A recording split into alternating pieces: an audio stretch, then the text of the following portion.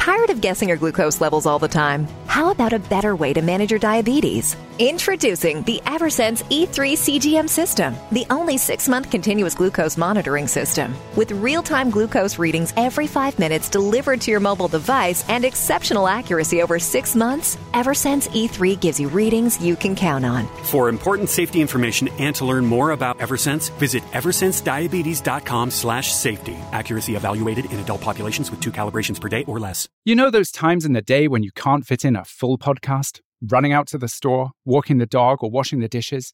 Jam is the new way to listen when you have just enough time for the perfect short audio playlist. Get started at listentojam.com/podcast and get your daily Jam playlist filled with more voices in less time. With Jam, you can choose from news, parenting tips, wellness advice, and more. Go to listentojam.com/podcast and satisfy your curiosity with short audio. Discover something new every day.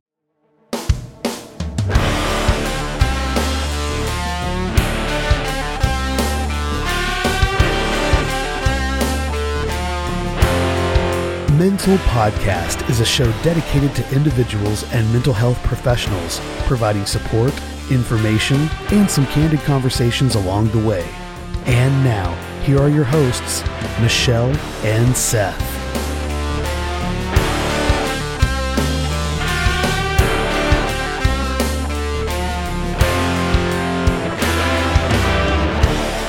Welcome to another month of Mental with a whole new series this time around.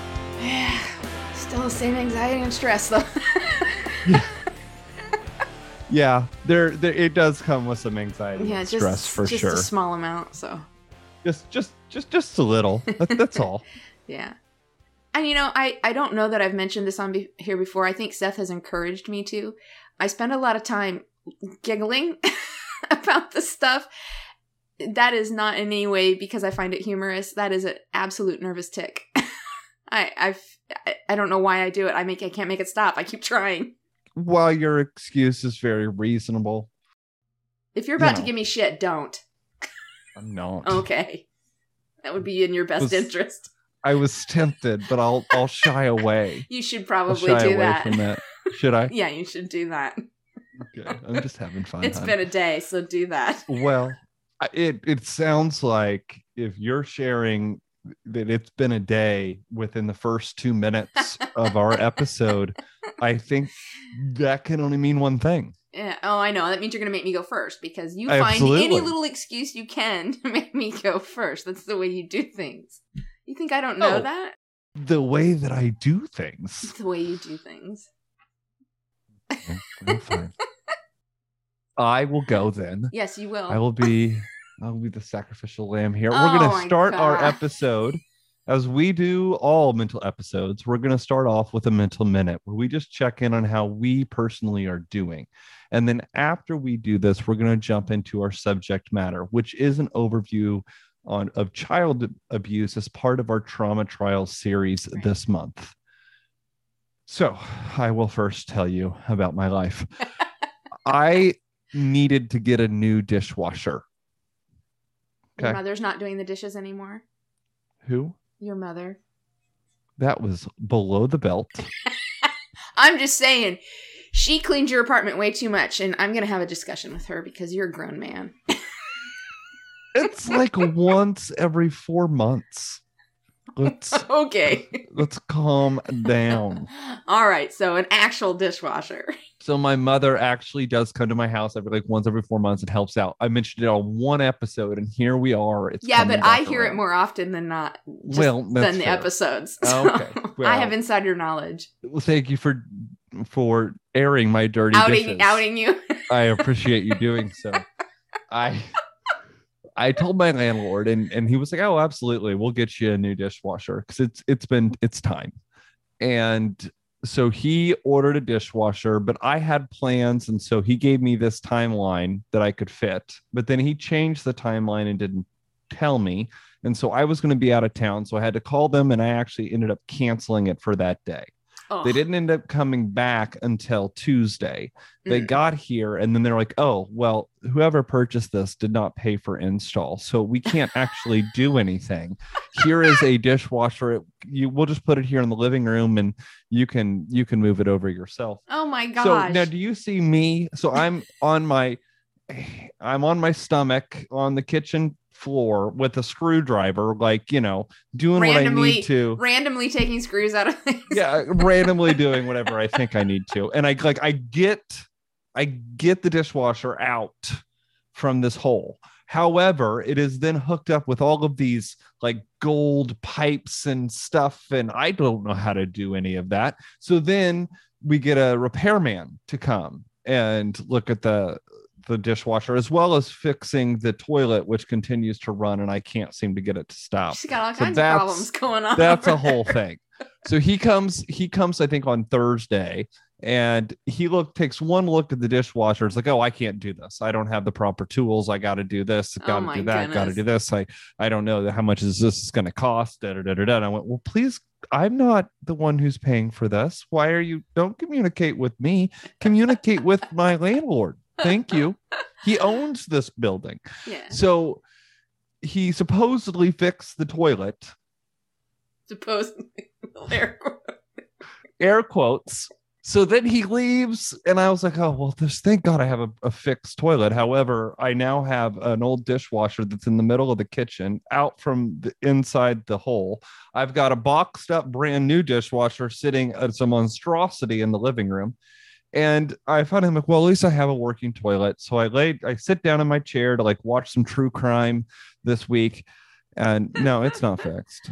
Oh my God. I would not be able to deal with the hole in the wall and the appliances sitting everywhere. I'd have a fit. It's not fixed. Oh, and the old dishwasher had a, like, you know, that styrofoam stuff that goes around it. Is Lizzie eating it? 100%. There, my entire living room was full of styrofoam, just little shreds and pieces all throughout the house. Fun. And I haven't decided to clean it. And I'm also letting the dishes build up because I'm mad.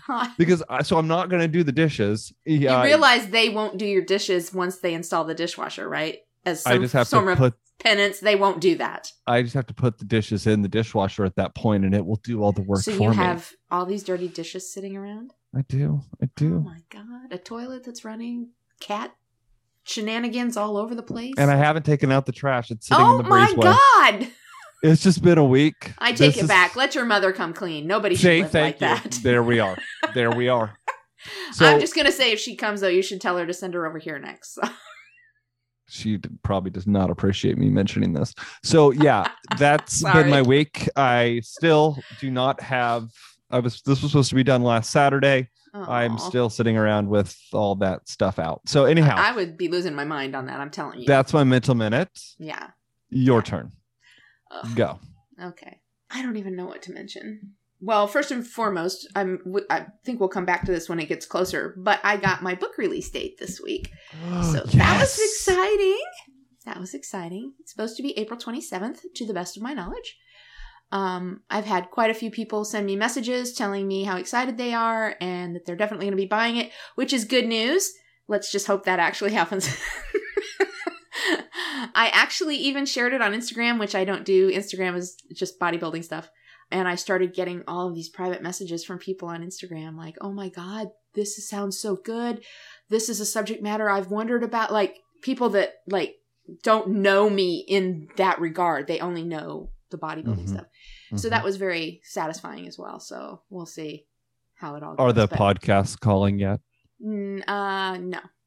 What do you mean, are the podcasts calling? What are you talking about? Well, I mean, given your... to be on the podcast? Given your fame and your reputation. Jesus, I mean, I've already had this conversation. I would imagine every podcast would be calling your name. Nah, I've already had this conversation on most of them over the last couple of years. Well, exactly. And in anticipation of me actually writing the book. Correct. So now it's time to have you back on to talk about it actually being released. That's how that works. It's the same story again. I don't know why it would be different, but podcasts need material. Yeah, well, I know that's true. You're right, but I don't know. We'll see. But it won't be until later this month. So all I got was the date. He also sent me the interior, what it looks like with the forwards and the endorsements and all that fun stuff. And then the cover and my picture on the back and everything, which was really, really cool. So I was really excited. And also a little sick to my stomach. So in all honesty. Yeah. Have you had some anxiety about it with it? I've had anxiety about it ever since I started writing it. Right.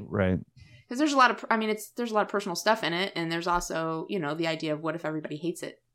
I mean, I don't know if other authors feel that way. I feel like almost everybody would on their first writing venture, that should be something that most people feel. So hopefully I'm normal. I think you're normal. We'll see. But for our listeners, what's the name of the book and what's it about? Into the Gray. And it is actually anecdotal. It's my story about deconstructing from religion. But mixed in there is also the hypothesis that it's a psychological process that mirrors the grief cycle, as well as a few other psychological situations like confirmation bias and apperceptive mass, which I thought was fascinating when I read about it and saw the correlation. So it's from a psychological perspective, but it is still very anecdotal. It's just what I went through personally when I deconstructed religiously. I feel like there's more of the story, and that will probably be something I write about next. So we'll see. But again, I can't write about shit until I actually live it, and I'm in the middle of living it. So I'm trying to decide what that's going to look like. So I actually talked with my therapist. I had a therapy appointment today. I actually talked with her about that today. And she was like, she's so cute. She's like, oh, I think you could write about this. And she gets up in her chair and she's like, animated. I think you can write about this. And she starts going on and maybe from this perspective. And I was like, see, that's really cool. Somebody that's like way into it, you know? And because she's got that perspective, that psychological perspective, that's helpful as well because she can see those correlations the same way that I do. So I thought that was cool. But anyway. But it was a rough therapy session, so I've had an emotional afternoon, and I told you I was exhausted. I got home, I was so exhausted, I just laid down and fell asleep for like 2 hours. I was so exhausted, so I don't normally do that. Well, I have good news. You do? Well, today we're talking about child abuse, and that does not... that is not the good news, is it? That does not require too much emotion. Oh, no, none at all. For the most part. Wow. You know, I'll share this now because I think you mentioned yesterday that I should actually make a comment about this. We've been doing those lived experience interviews and things like that. Yeah. And I'm literally every time sitting in my chair, and it's happening right now, I'm fighting with feeling like I can't breathe. The anxiety level ramps up. And I feel like as I'm talking, like I'm running out of air. And I feel like, and I'm trying so hard to talk normally and not go... but that is actually happening. So if anybody sees me looking like I'm laboring to breathe, that's because I'm laboring to breathe. And I think it's a direct correlation with the subject matter, with the anxiety surrounding this kind of trauma stuff. So when that happens, because that's a physical feeling. I mean, that's a physical response. And so I am curious what the psychological, what are you thinking about when that happens? Describe the feeling. Well, like I said, it feels like my chest gets real tight and like I can't get a full deep breath of air. Right. So a couple things are happening. On the intellectual side, my brain is analyzing that and I'm recognizing it for what it is. So I think I have a midbrain response going on. My cerebral brain is entering the conversation like, you know what this is, you know. But coupled along with all of that is I'm incredibly claustrophobic. And anything that makes me feel like I can't breathe increases panic. So I'm fighting down panic at the same time. That all this is happening. And I'm trying to reason with myself like you're sitting in a room. There's nothing closing in around you. You can breathe. This is just a response. So this is all happening. And on the other side of my brain, we're going, no, I'm dying. So it's an interesting little conundrum. Yes. Well, I was curious if there was a specific thought that went along with it. Like, I don't know, or maybe a feeling. Like I'm thinking of when I have panic attacks, right? And when I have panic attacks, what I often experience is this feeling of dread or doom. And then like once that happens, it's just a downhill slope. But I just was curious if there was something specific that that was happening? For example, when we hear these stories, are you thinking about your own personal experience? Yeah, they come up. Yeah. Like I said, most of them, of course, the first one we did was incredibly difficult to listen to. Yes, it was. But I think here's the thing. And again, this is something I discussed with my therapist today as we were talking about the podcast. Part of it is because I'm empathic. Mm-hmm. I'm picking up the emotion of the speaker. And so I'm feeling all that. And that always feels like I've been hit in the chest. So I'm picking that up. Coupled with that is the idea that I'm identifying with what they're telling. Maybe not everything, but there'll be pieces of it that I'm actually identifying with and remembering and correlating to something that I experienced. So it does bring up that trauma response. So it's a couple different things that are happening at the same time, mm-hmm. which just exacerbates all of that physical response that I'm getting. So that's it. It's a lot. It's a lot. Yeah. Are you finding, is there anything that's helping?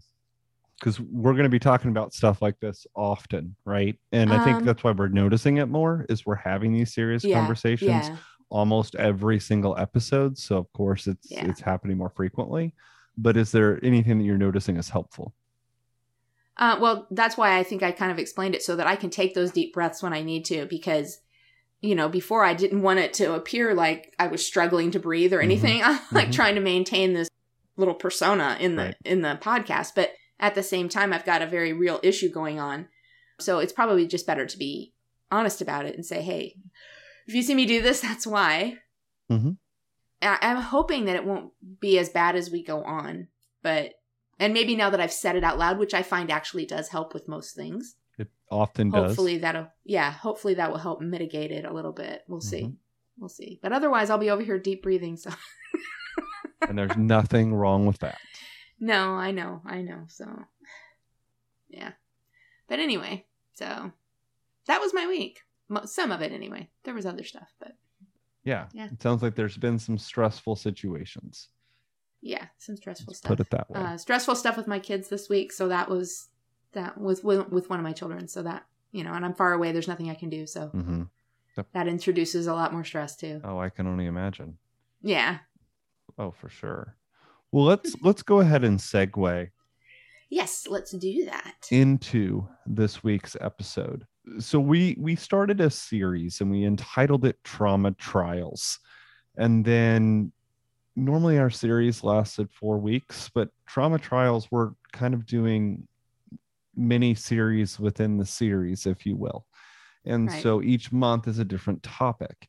And last month we featured domestic violence and really spent some time looking at the dynamics that take place in domestic violence relationships, and then what people can do to actually get help. This month, we're going to be looking at child abuse. And this is a tough topic. Very much so. And so even before we jump into the subject matter, I want to just make it clear. This is what we're talking about, child abuse. And so keep that in mind as we have the conversation, because if you're finding yourself triggered or this becomes too heavy or too serious, I want to encourage you to focus on self-care and take care of you. We are only here to provide information and offer ways that people can get support. And so I ask that you kind of check yourself and look into how you're going to handle this as we proceed with the conversation. Yeah. Yeah. I think that's good advice. Yeah, because as we've talked about plenty of times, everybody's going to have a different response. Mm-hmm. Everybody's may not be nervous laughter like mine. Right. Or that feeling of not being able to breathe. There may be anger. There may be emotion that you're unable to control. So that is something that you have to keep track of. And I would say that if it does become problematic for you, listen in small amounts, mm-hmm. maybe. Mm-hmm. Don't try and do the whole thing at once. Or and I hate, Seth will kick me for saying this, but if there's an episode that's incredibly problematic for you, don't listen to it. I don't have a problem with that. Okay, I'm just saying, because I know you want people listening. I do too. But at the same time, I want to make sure that people are okay listening. Absolutely. So, yeah. I'm not forcing. I wasn't insinuating that you didn't care about people. I do look at the downloads a lot. I know you do. Honestly, I have to say this. And I know I told you this personally earlier, but I'm going to say this publicly. Uh-oh. It makes me smile when I get a polo from you in which your face is all lit up, you're smiling, and you're so excited about how well everything's going. Because I think that is such a huge, huge leap forward for you in a lot of things. It just is. Oh, I do. I hope you recognize that. I do tend to be a little bit more negative around things, but no, I'm just saying that you have come in the last few months. You have come very far in your mindset about life in general. This is true. But about this kind of stuff specifically, and so I'm really proud of you, and I just feel like that needs to publicly be said. You do a lot of work on all of this, and I fully appreciate that. And I try to say that, but it makes me smile when I see your face all lit up and you're happy and you're like, look at the numbers. This is so cool. And you don't have to quit sharing them with me. I know you made that comment earlier. You don't have to quit sharing them. Well, it's just I share them a lot, but like I just look, okay. I look at it multiple times a day. So I know you do. And if that makes you happy, then you should do that. And if sharing it makes you happy, you should do that. You're not annoying me with it. I'm just not out there looking at the numbers. That's all. I do. I mean, I check it every morning and every night and sometimes during the day. You're a little bit obsessive. Is that what you're saying? Just a little bit. Yesterday we had 29, but today we've only had 1. But we'll be putting out I know, but we'll be putting out a new episode tonight. Well, I know. Midnight, 1-ish, whenever I get done. So it'll be fixed soon. But let's really focus in. Thank you for the segue compliment. again. Thank you for that. I know I'm amazing. I appreciate it. All the fame, we'll take it. Okay. But let's go ahead and jump into this serious topic. And as a licensed clinician, and I in a previous podcast I often got made fun of for saying that, but I truly this subject matter and this subject matter actually has relevance. As a licensed clinician, one of the things I am is a mandated reporter, and I have to be able to, right. I mean, I am held by law to file reports of child abuse and neglect whenever it's suspected. So this is a very relevant and serious thing, not just to my life, but to the lives of so many people and so many people who've actually been through these experiences. And I think it goes without saying, given the fact that this is on child abuse and it is part of the trauma trials. But I think it's fair to say that child abuse is a traumatic experience and a traumatic event. And I just want to point out the 2 definitions of those. By the APA Dictionary of Psychology, defines abuse as interactions in which one person behaves in a violent, demeaning, or invasive manner towards another person, whether that be a child, a partner, some other person. And then it defines trauma similarly as an event in which a person witnesses or experiences a threat to his or her own personal life or physical safety, or that of others, and experiences fear, terror, or helplessness. Abuse is clearly a traumatic event. And regardless of the type of abuse that one experiences, victims have come to believe through this event that the world is not safe, that things are not just, and things are not predictable. Would you agree? Oh, definitely. The thing that stands out there for me is not just. Mm-hmm. And again, I'm going to refer back to religion. I do that often, but I remember as a kid wondering how God could let things like this happen.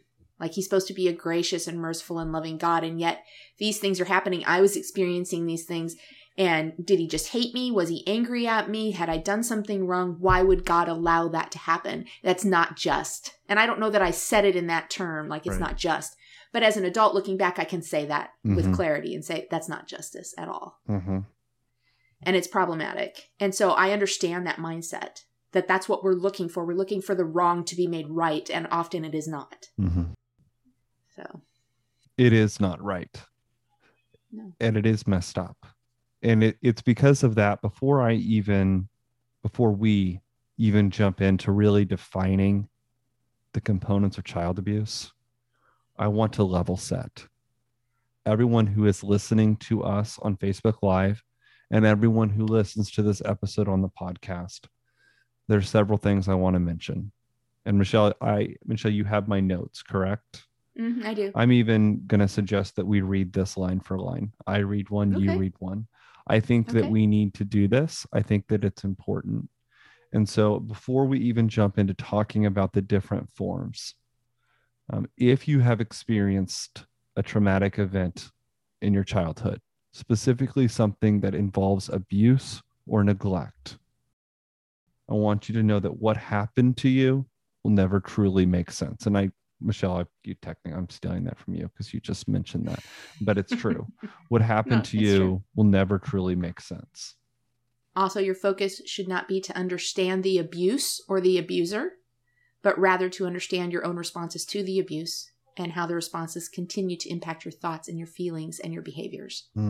I think that's a really important thing. And I actually had that conversation today, as a matter of fact. Not trying to understand why somebody did what they did, but dealing with only yourself. So often in any type of event where it is, as we were talking about, not just, right? Mm-hmm. There's always this inclination then to place blame, right? Yes. When you've experienced this, your inclination is going to be to want to focus on the blame. Yeah. Which is right. I mean, we need to hold people accountable. I am in no way saying that we don't. But if we're looking at personal growth doesn't come by placing blame. It comes by looking at our own situation. Right. And taking steps forward. And I think that's right. important. I mean, yeah, it's important. You are not confined to live in the past. Yeah. While what has happened to you has been traumatic, what has happened has been horrible, you are not confined to stay there. Right. And going from that, you're not responsible. Mm-hmm. And letting go of that is very, very difficult because we are trying to, again, we're looking for that justice. So we're trying to figure that out and we tend to take on responsibility that doesn't belong to us. I think we need to repeat that for the people in the back. Hey, yeah, you are not responsible. Are not responsible. Right. You did not deserve the abuse or what happened to you. And you did nothing to engender it. Mm-hmm. You just didn't. That is solely on the shoulders of the person who did the abusing. And likewise, while what has happened to you has been traumatic, and while what has happened to you has resulted in difficulties in your life, you are not damaged. There is nothing wrong with you. You're not a horrible person. I think that's a big one that we have to come to the conclusion of. Mm-hmm. And while this often will make you feel like you are all alone and it will lend itself to isolation, I want to encourage you to fight against that. You are not alone in your suffering. So many people have experienced similar things and know what it's like and can offer a listening ear. Also, you need to remember that it was a person or people in your life that chose to violate your personhood. And that violation resulted in your loss of a sense of safety and security. So what you're feeling is normal, natural. It just is. And so you can't blame yourself for that. You didn't take away your own security and safety. Somebody else did that. Mm-hmm. So those are great statements. And I think that those are almost something that people that are really, really struggling should maybe have to read every day. Like it would be beneficial to you to have that like on your mirror in your bathroom or something and read that out loud to yourself every day. Having it on your window, I mean, on the mirror is really helpful. But Michelle, I'm just repeating you. I think that saying it out loud is an entirely different thing than just reading it. Yeah. Well, I used to work with a life coach who made me do certain affirmations and he would make me video myself saying them, which is incredibly uncomfortable, by the way. Oh, I can imagine. And I would have to video that because what's happening is it's me speaking it back to me. First of all, I'm speaking it out loud to create the video and then the video is speaking it back to me. It was helpful. It was just really uncomfortable. So you don't have to do a video, but reading these out loud to yourself is probably helpful. I would agree. So I think that's a pretty good level set before we even start talking about this. Because and again, we haven't even really defined this yet, but I before we even go there, I want those things said. Yeah. So let's talk about what abuse is. I mean, I think it's pretty clear to understand that it is a horrible, senseless act, or maybe even actions. Right. But these are life-altering experiences that often leave the victim in these situations to carry the weight of the trauma they've endured forever. Right. Right. But what is abuse? What are we talking about? Well, anything that, of course, is, let's say, physical. It can be physical abuse. And again, I think we're going to differentiate here. There are lots of different types of abuse. Mm-hmm. We talked about that in domestic violence. It's the same here. They're going to be different types. One of the things, though, that in your notes, and I this is something that really hits home for me, is that it destroys the ability of the person being victimized to trust themselves and in turn to trust others. That has played out very much in my life. I don't have a large group of people. I have one or two people that I trust, and that takes me a while. And quite honestly, if something happens that hits that trust, I step back immediately. More difficult, however, is that it disallows you from trusting yourself. Mm-hmm. And so you're constantly second guessing your emotions, your actions, your thoughts, your beliefs, everything. Even your relationships. You're second guessing everything because you don't trust yourself to have a clear picture. Because that has been destroyed for you. And that's really sad, in all honesty. It really is. I feel like we could sit with that comment. Yeah. And just sit there for a minute.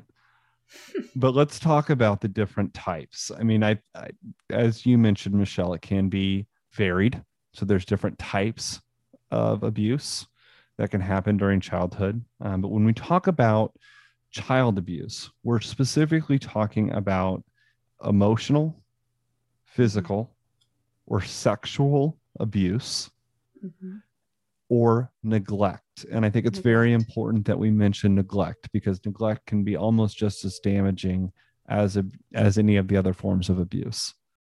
Well, yeah, for sure. And it's often overlooked, I Yes. think is your point. And it's a valid point. Yes.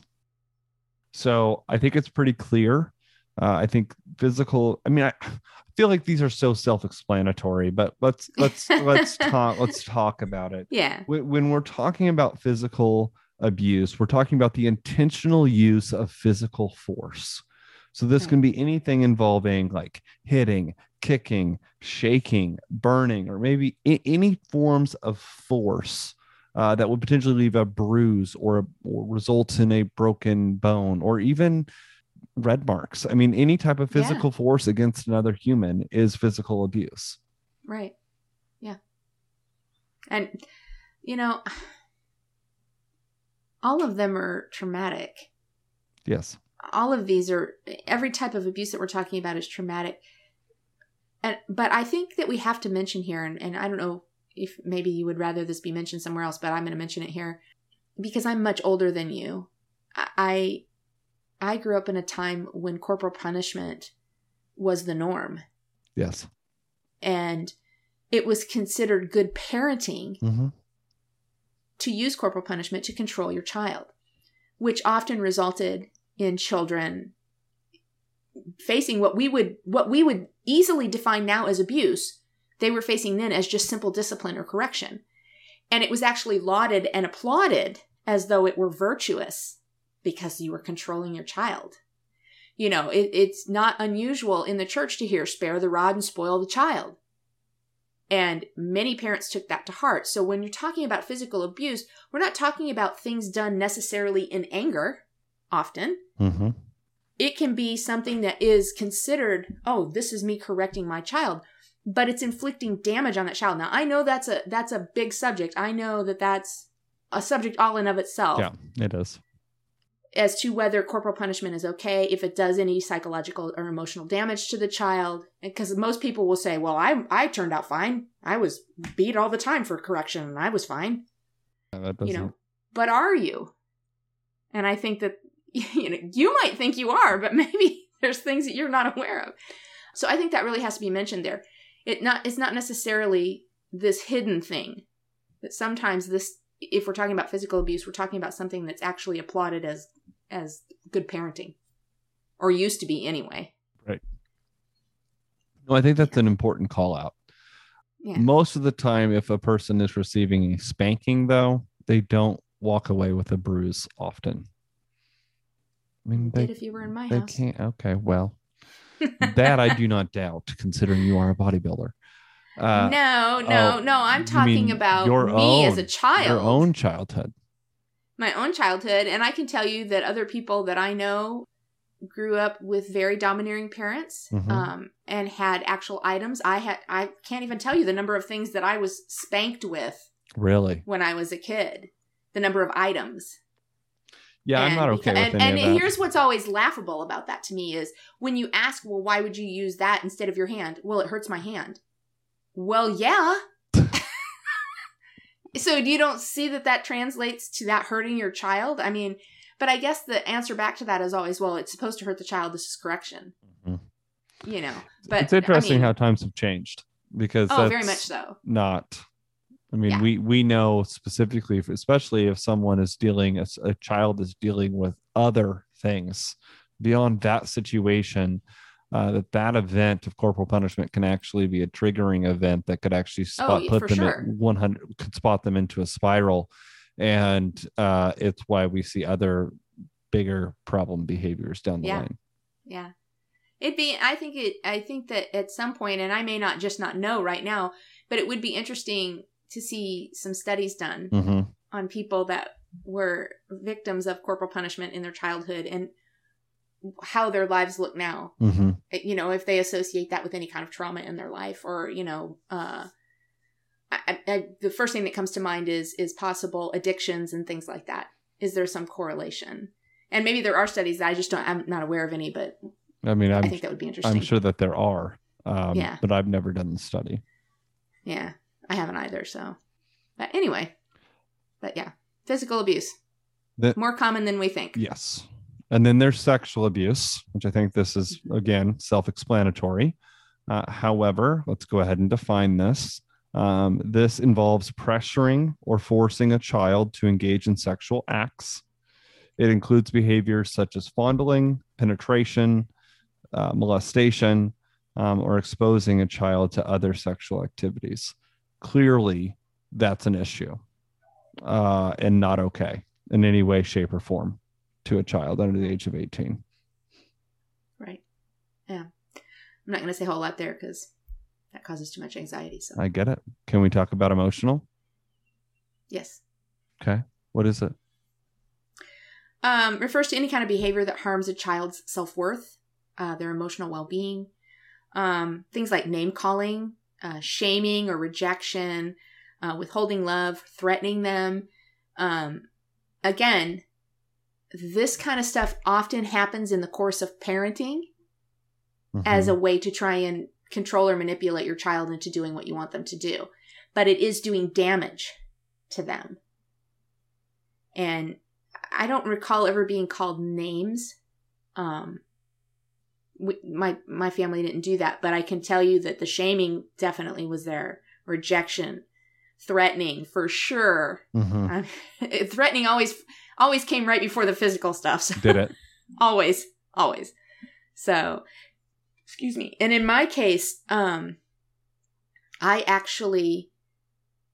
would be sat down and it would be explained to me why they were about to use physical violence, what I had done to precipitate that, why I deserved it, why it meant that they loved me if they were willing to do that.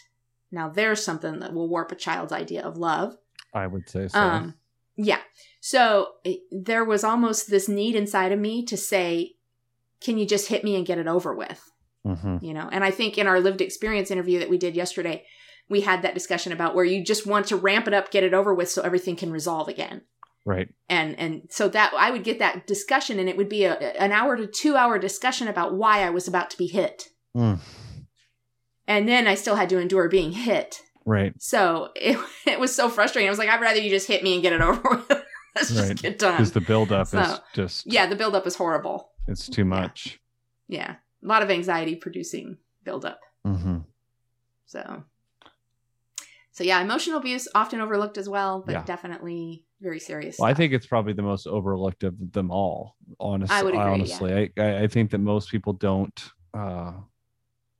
categorize it as emotional abuse when it is. Right.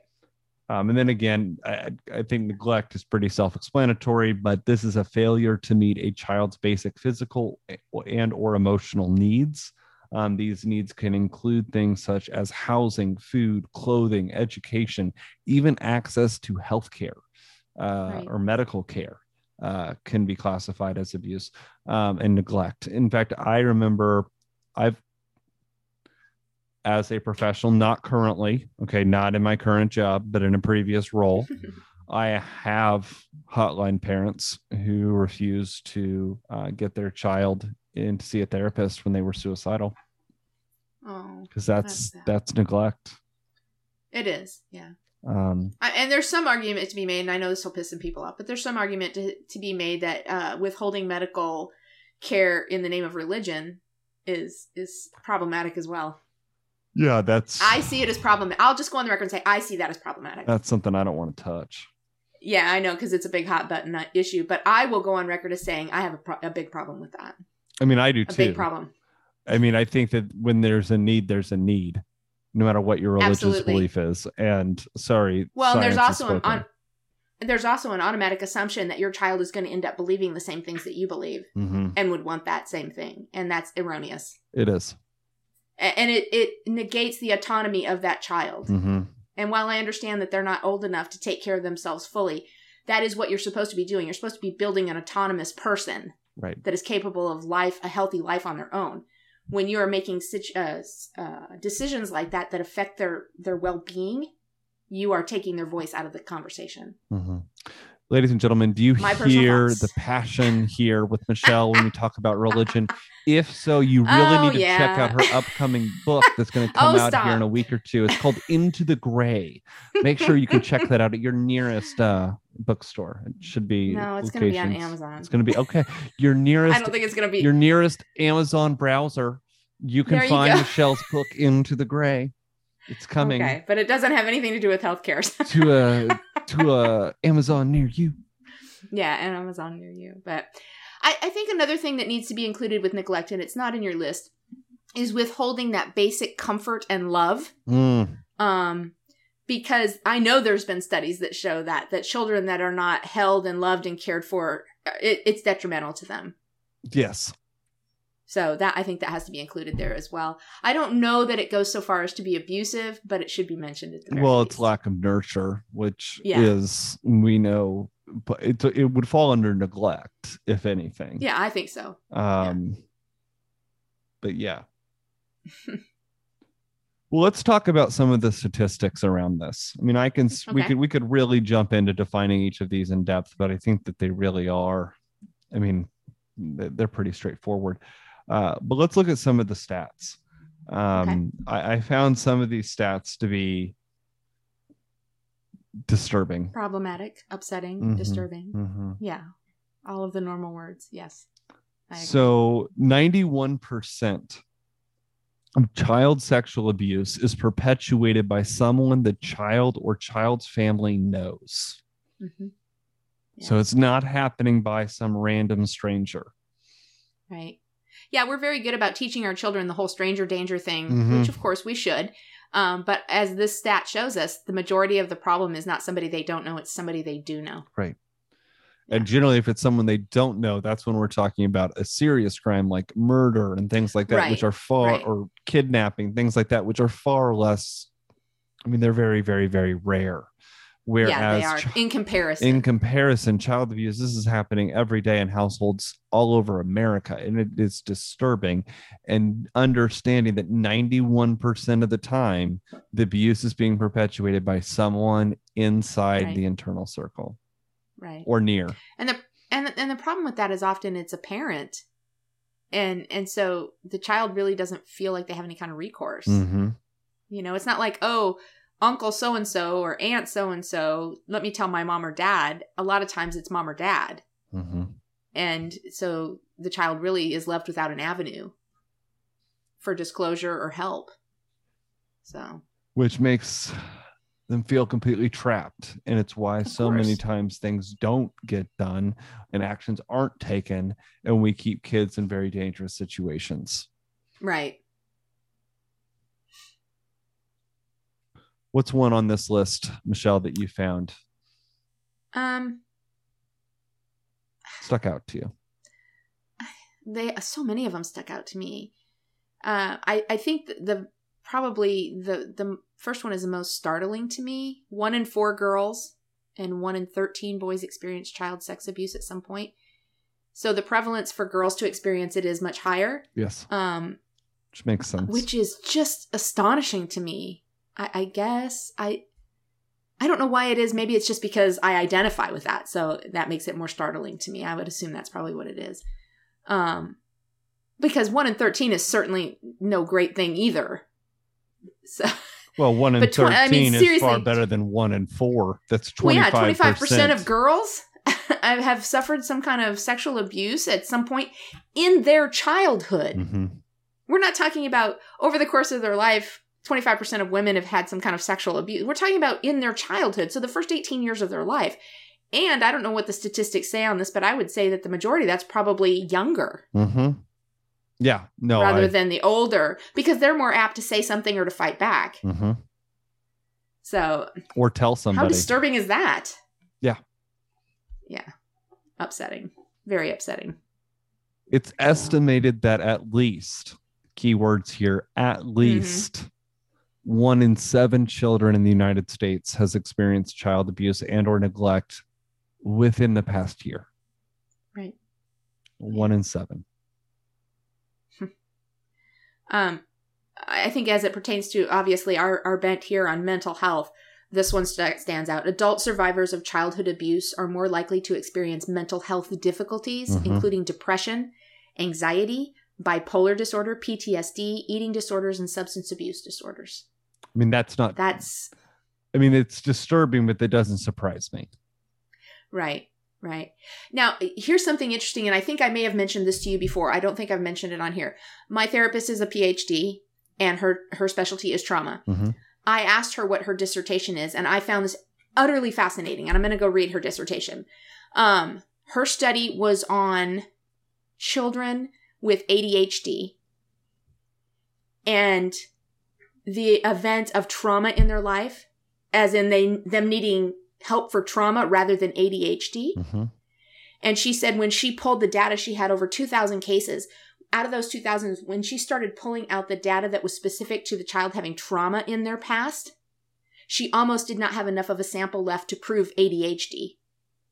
And she said, so the interesting thing is that they were probably medicating something that needed to be treated, if that makes sense. Mm-hmm. So they're medicating ADHD and behavior instead of going to the root of that behavior and figuring out what's wrong, which in most cases was trauma of some sort. Welcome to the American healthcare system. Yeah. Anyway, I thought it was a fascinating subject. I was like, oh my God, that's amazing. And she's like, yeah, and more work needs to be done in that area. And I'm like, I would guess so.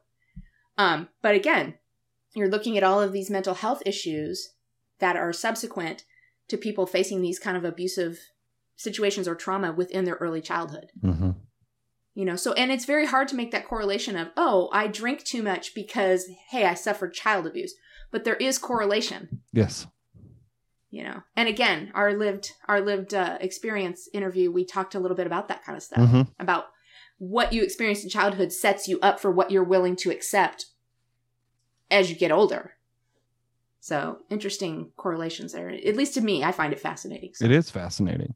And we are going to listen to a portion of that lived experience interview here in a minute.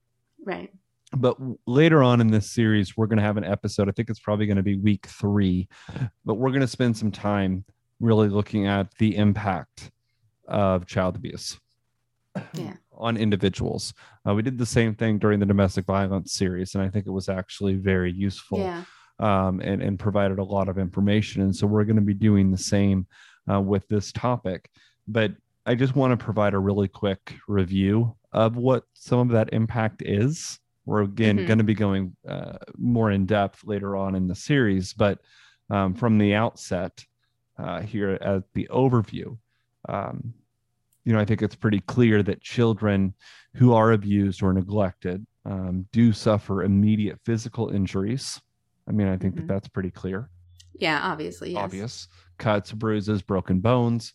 And then when we look at the emotional and the psychological problems, we often can see impaired social emotional skills. And as Michelle just mentioned in one of the statistics, mental health issues or concerns like depression and anxiety. Yeah. Chronic abuse can result in toxic stress, which is interesting, which can change actual brain development. Yes.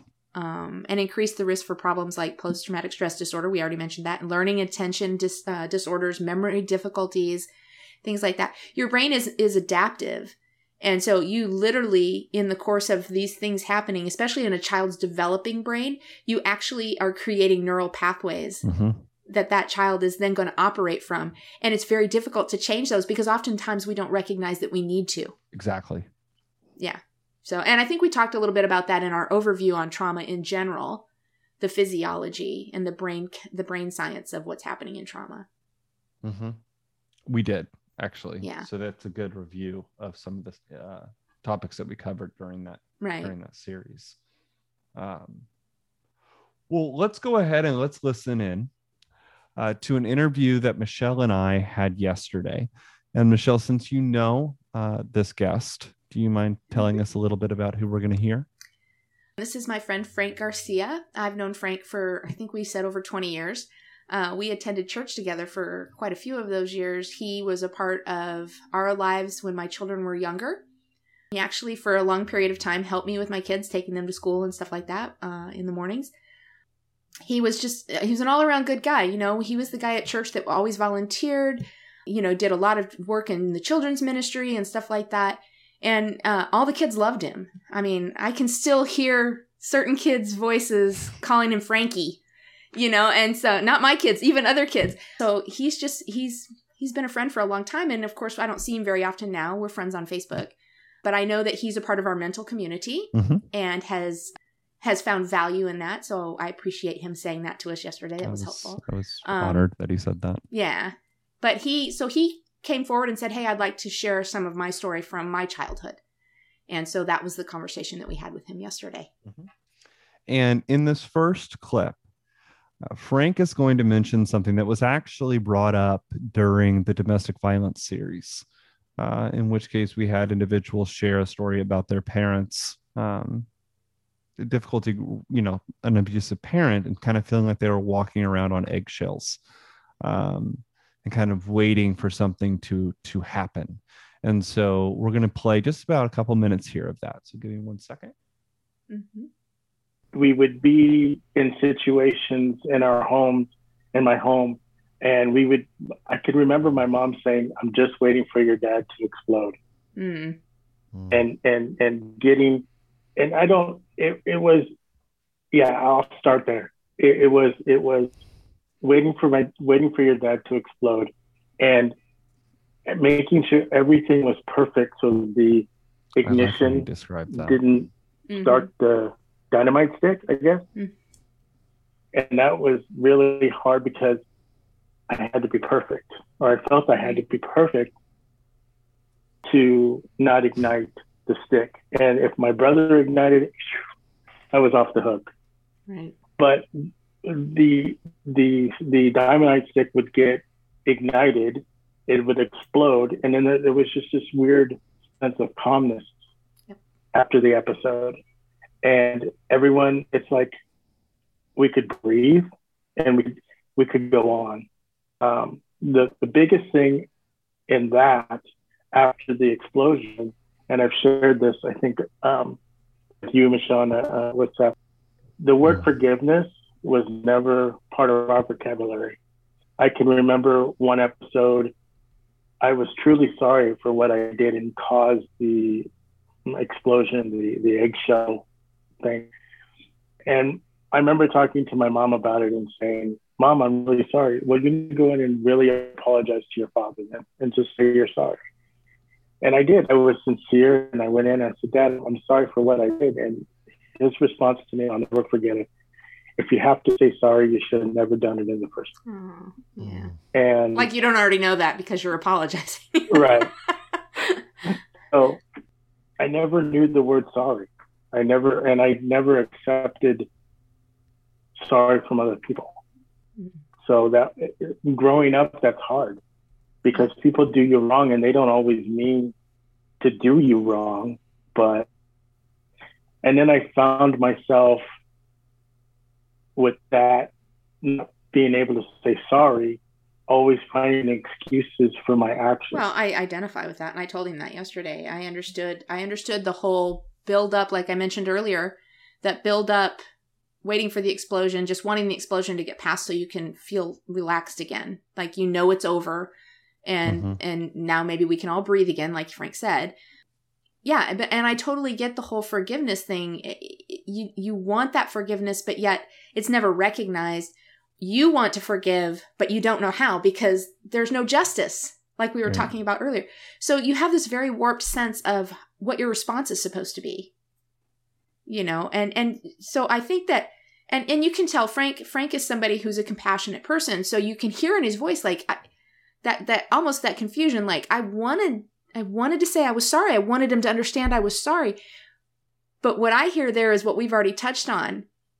He was taking responsibility for an explosion that wasn't his responsibility. Mm-hmm. Now, he says it was his based on some action. He may have done something incorrect or wrong, but he's not responsible for the outburst that came because of it. That's solely on the person who perpetrated that. Well, and he also mentioned, if his brother ended up causing or igniting the stick, well, then it was okay. Which places this is into an interesting thing to where it's like everyone is constantly on edge, just waiting. Like it might be me, it might be you. Who knows? We don't know what's going to set off this alarm. So it literally kind of puts into place this.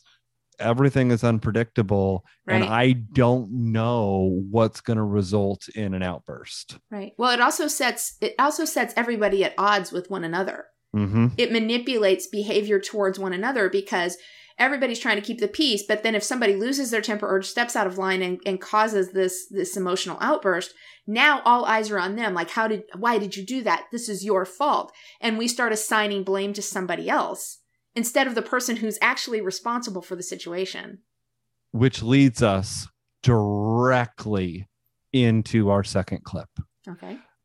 In which case, he's going to share with us about how this environment kind of taught him how to become manipulative or lie. Mm-hmm. And really that being not a position to lie or manipulate in a selfish way, but in a way to survive. Right, to protect. So let's hear that.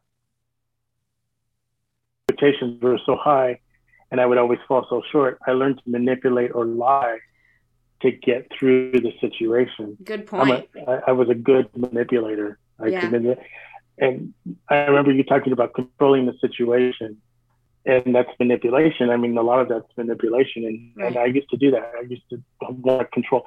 When I couldn't control, my two worlds, when a world of school would meet and then my home life would meet, oh my God, and they didn't match up. Oh, that was terrible. But that's the emotional.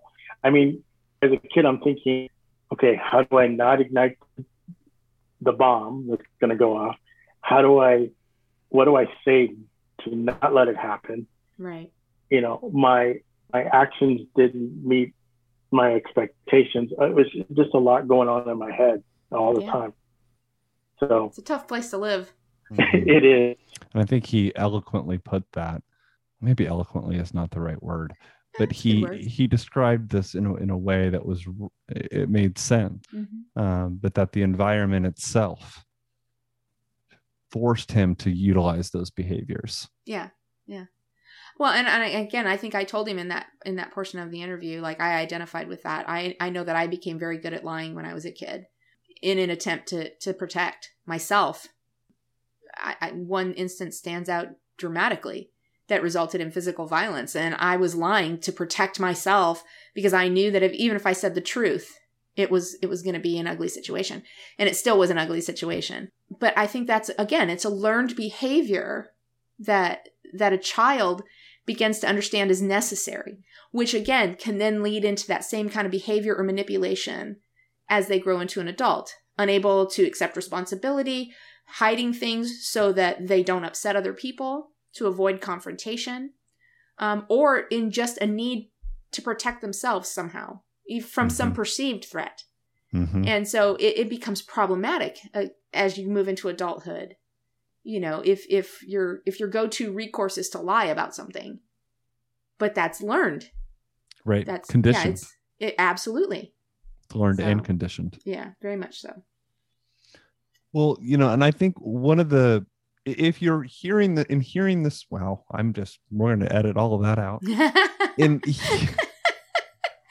Well, you're in it now, pal. Just spit it out. In listening to us talk about this and even kind of sharing portions of his story, if that's something you want to hear, I do want to let you know that these episodes will be released on Patreon to people that support us financially. We really want to take care of people who are sharing their personal lived experience with us. And so we aren't making the whole interview public. But as we wrap up this episode, Frank did share with us some feedback and some things that he would offer as a suggestion to someone else who was in a similar situation, who was experiencing some form of abuse or neglect. And so I want us to be able to listen to his recommendations and feedback of what he would recommend to someone else. It's a word of encouragement you would share. You're not alone. Talk. Just even though you can't express, sometimes you can't express it because you don't know what's going on. Just talk. And for the adults in that person's life, listen. It might not all make sense, and you may get a layer here and there, but we're in a different time period than we were 30 years ago, where they buried a lot of this and this never existed.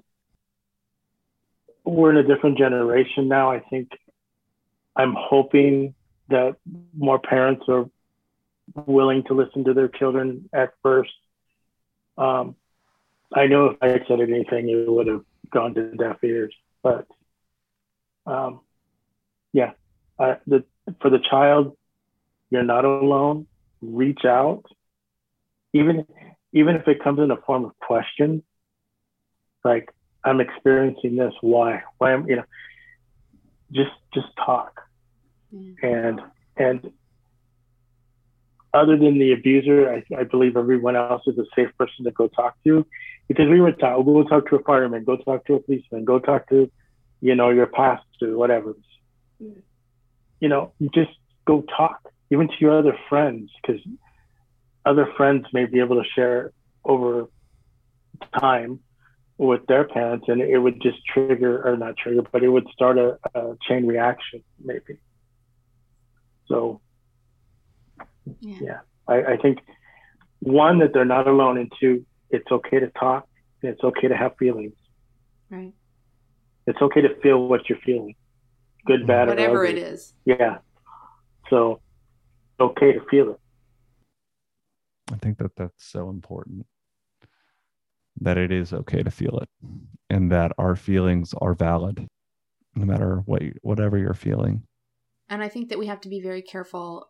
Again, I know I'm beating a drum here that I've beat over and over through several of our series, but again, remember that reactions to this kind of stuff are subjective. And because you have experienced abuse and you didn't react a certain way, that doesn't mean somebody else won't. You have to allow each person to react the way that's comfortable for them, without putting an expectation of right or wrong on it, without dismissing it because it doesn't look like your experience. And I think we have to keep saying that over and over, because it's too easy to generalize and say, well, I was abused and I didn't have that problem, so I think that's something else. Well, you can't say that. And I agreed. Ditto. Seconded it. Yeah. And this is just an overview, so yeah, this was just scratching the surface. Yeah. In fact, let's talk a little bit about what we're planning on doing throughout the series. We are wanting a lived experience for every episode. We want a lived experience interview for every single episode because I think it helps really provide context and makes this real life. Right. And so today in this episode, we're just provided an overview with some statistics, kind of setting the stage. Episode 2, we're going to look at why does this happen? We're going to look at situations that may occur and some of those situational risk factors, like whether that be economics, generational, parenting, increased stressors, resources, education. And we're going to explore some of the reasons why these things occur. Mm-hmm. The third episode, we're going to look at impact. We did the same thing for domestic violence, except in this series, we're really going to look at the symptoms from a child's perspective. Like, not a child's perspective. We're going to look at the symptoms of a child who's experienced the abuse. And then we're also going to look at maybe what are some of those remaining things that someone who's an adult might experience who experienced child abuse, but never received treatment or didn't take those steps. What's happening to them? And then we're going to wrap out the series really looking at treatment and social service considerations, which I'm going to get really excited about this episode because I'm all about trauma. That's all your shit right there. I'm all about trauma-informed care, and I think it is so important. So we're going to talk about that. But we're also going to look at treatment approaches for the individual, really looking at that process of recovery with some helpful takeaways and maybe really, we will be reassuring you of the no guilt and the no shame. Right. And in fact, I want to come back to that as we wrap out this episode before I hand this over to Michelle to provide our hotline number and all of the wonderful features that we can offer to you. I really just want to repeat, you are not responsible. You did not deserve what happened to you. Right. You are not damaged. There is nothing wrong with you. You are not a horrible person. Something was taken from you. You didn't do anything wrong. Right. And I want that repeated. Now, for those who may be interested in our show and have like suggestions or want to get involved or want to buy our merchandise, like what, or what they want to join our Patreon to learn about or hear the interviews of the people we've shared part of these episodes, where do they go? I don't recall the phone number, and you know that. You're trying to put me on the spot right now. 314-690-5005. That is a Google number that comes to Seth Showalter, and I will be more than happy to respond to any text or phone call. If you have comments, suggestions, feedback, we're here. Yeah, Seth's very good at that stuff. I just show up and talk into a microphone. He does all the hard work. So just so everybody knows, giving credit where credit's due. Okay, so that's the hotline number. What about the other stuff? What else we got? If you're interested, we do have a Facebook group you can be a part of. It's just a community of people to support one another and to share their ideas, to share their hurt, to share their experiences, to ask questions, whatever the case may be. As usual, I will caution you that Seth and I do participate in there, Seth more than I. However, we are not your personal therapist. We cannot speak to specific events in your life. We can only offer generalized information because we are not licensed to do that specifically for you. So keep that in mind, but definitely be a part of the group because I think there's a great amount of value to it. And we have some really wonderful people in there, and our moderators are great. They really do a good job. They do. We also have Marco Polo group. However, it's dead. It's not happening. I mean, I don't know. But I don't know why, because I love Marco Polo. I do love too. Marco Polo. I do too. And since I left, I don't have a Marco Polo community anymore. And I wanted a mental one, but no one's honestly, it. The only interaction Seth gets on Marco Polo now is my traffic rants, which he Pretty got much. Like 2 or 3 of them today. So. I got one today and I was thrilled. However, I was kind of rude and commented back to Michelle. And I was like, Michelle. Oh, do I need to call the police? Are you going to be okay? Or do I need to call 911?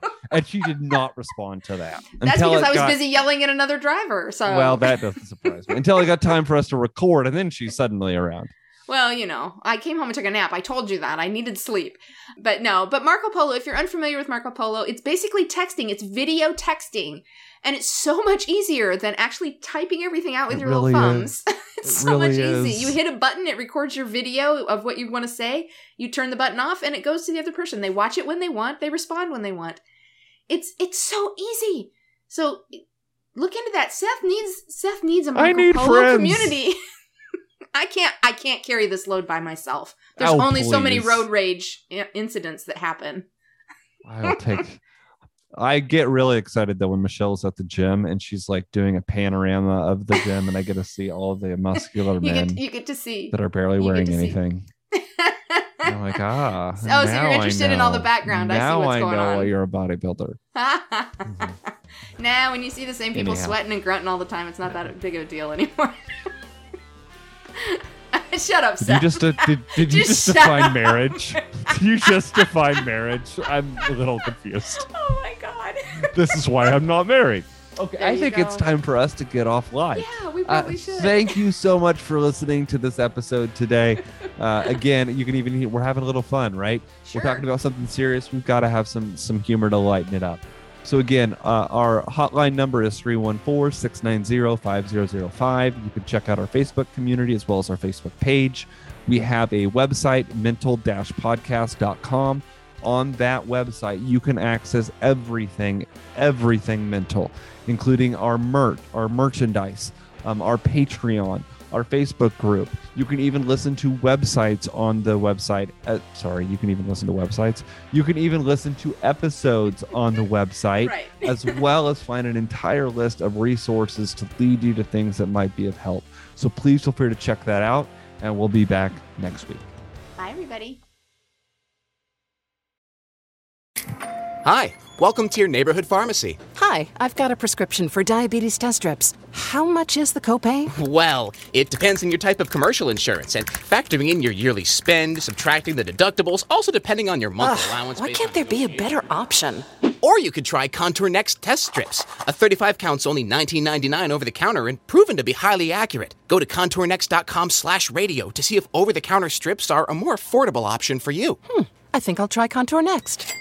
What could be germier than a bathroom doorknob? Try unclean countertops, TV remotes, fridge handles, gaming controls, and all kinds of things around the house. Help your family stay happy, healthy, and uninterrupted by illness this year with Clorox Disinfecting Wipes, Clorox Bleach, and Clorox Disinfecting Mist. They kill 99.9% of cold and flu viruses on hard, non-porous surfaces when used as directed. So get germs out of the way and get on with your day with Clorox. You're unstoppable when you start clean.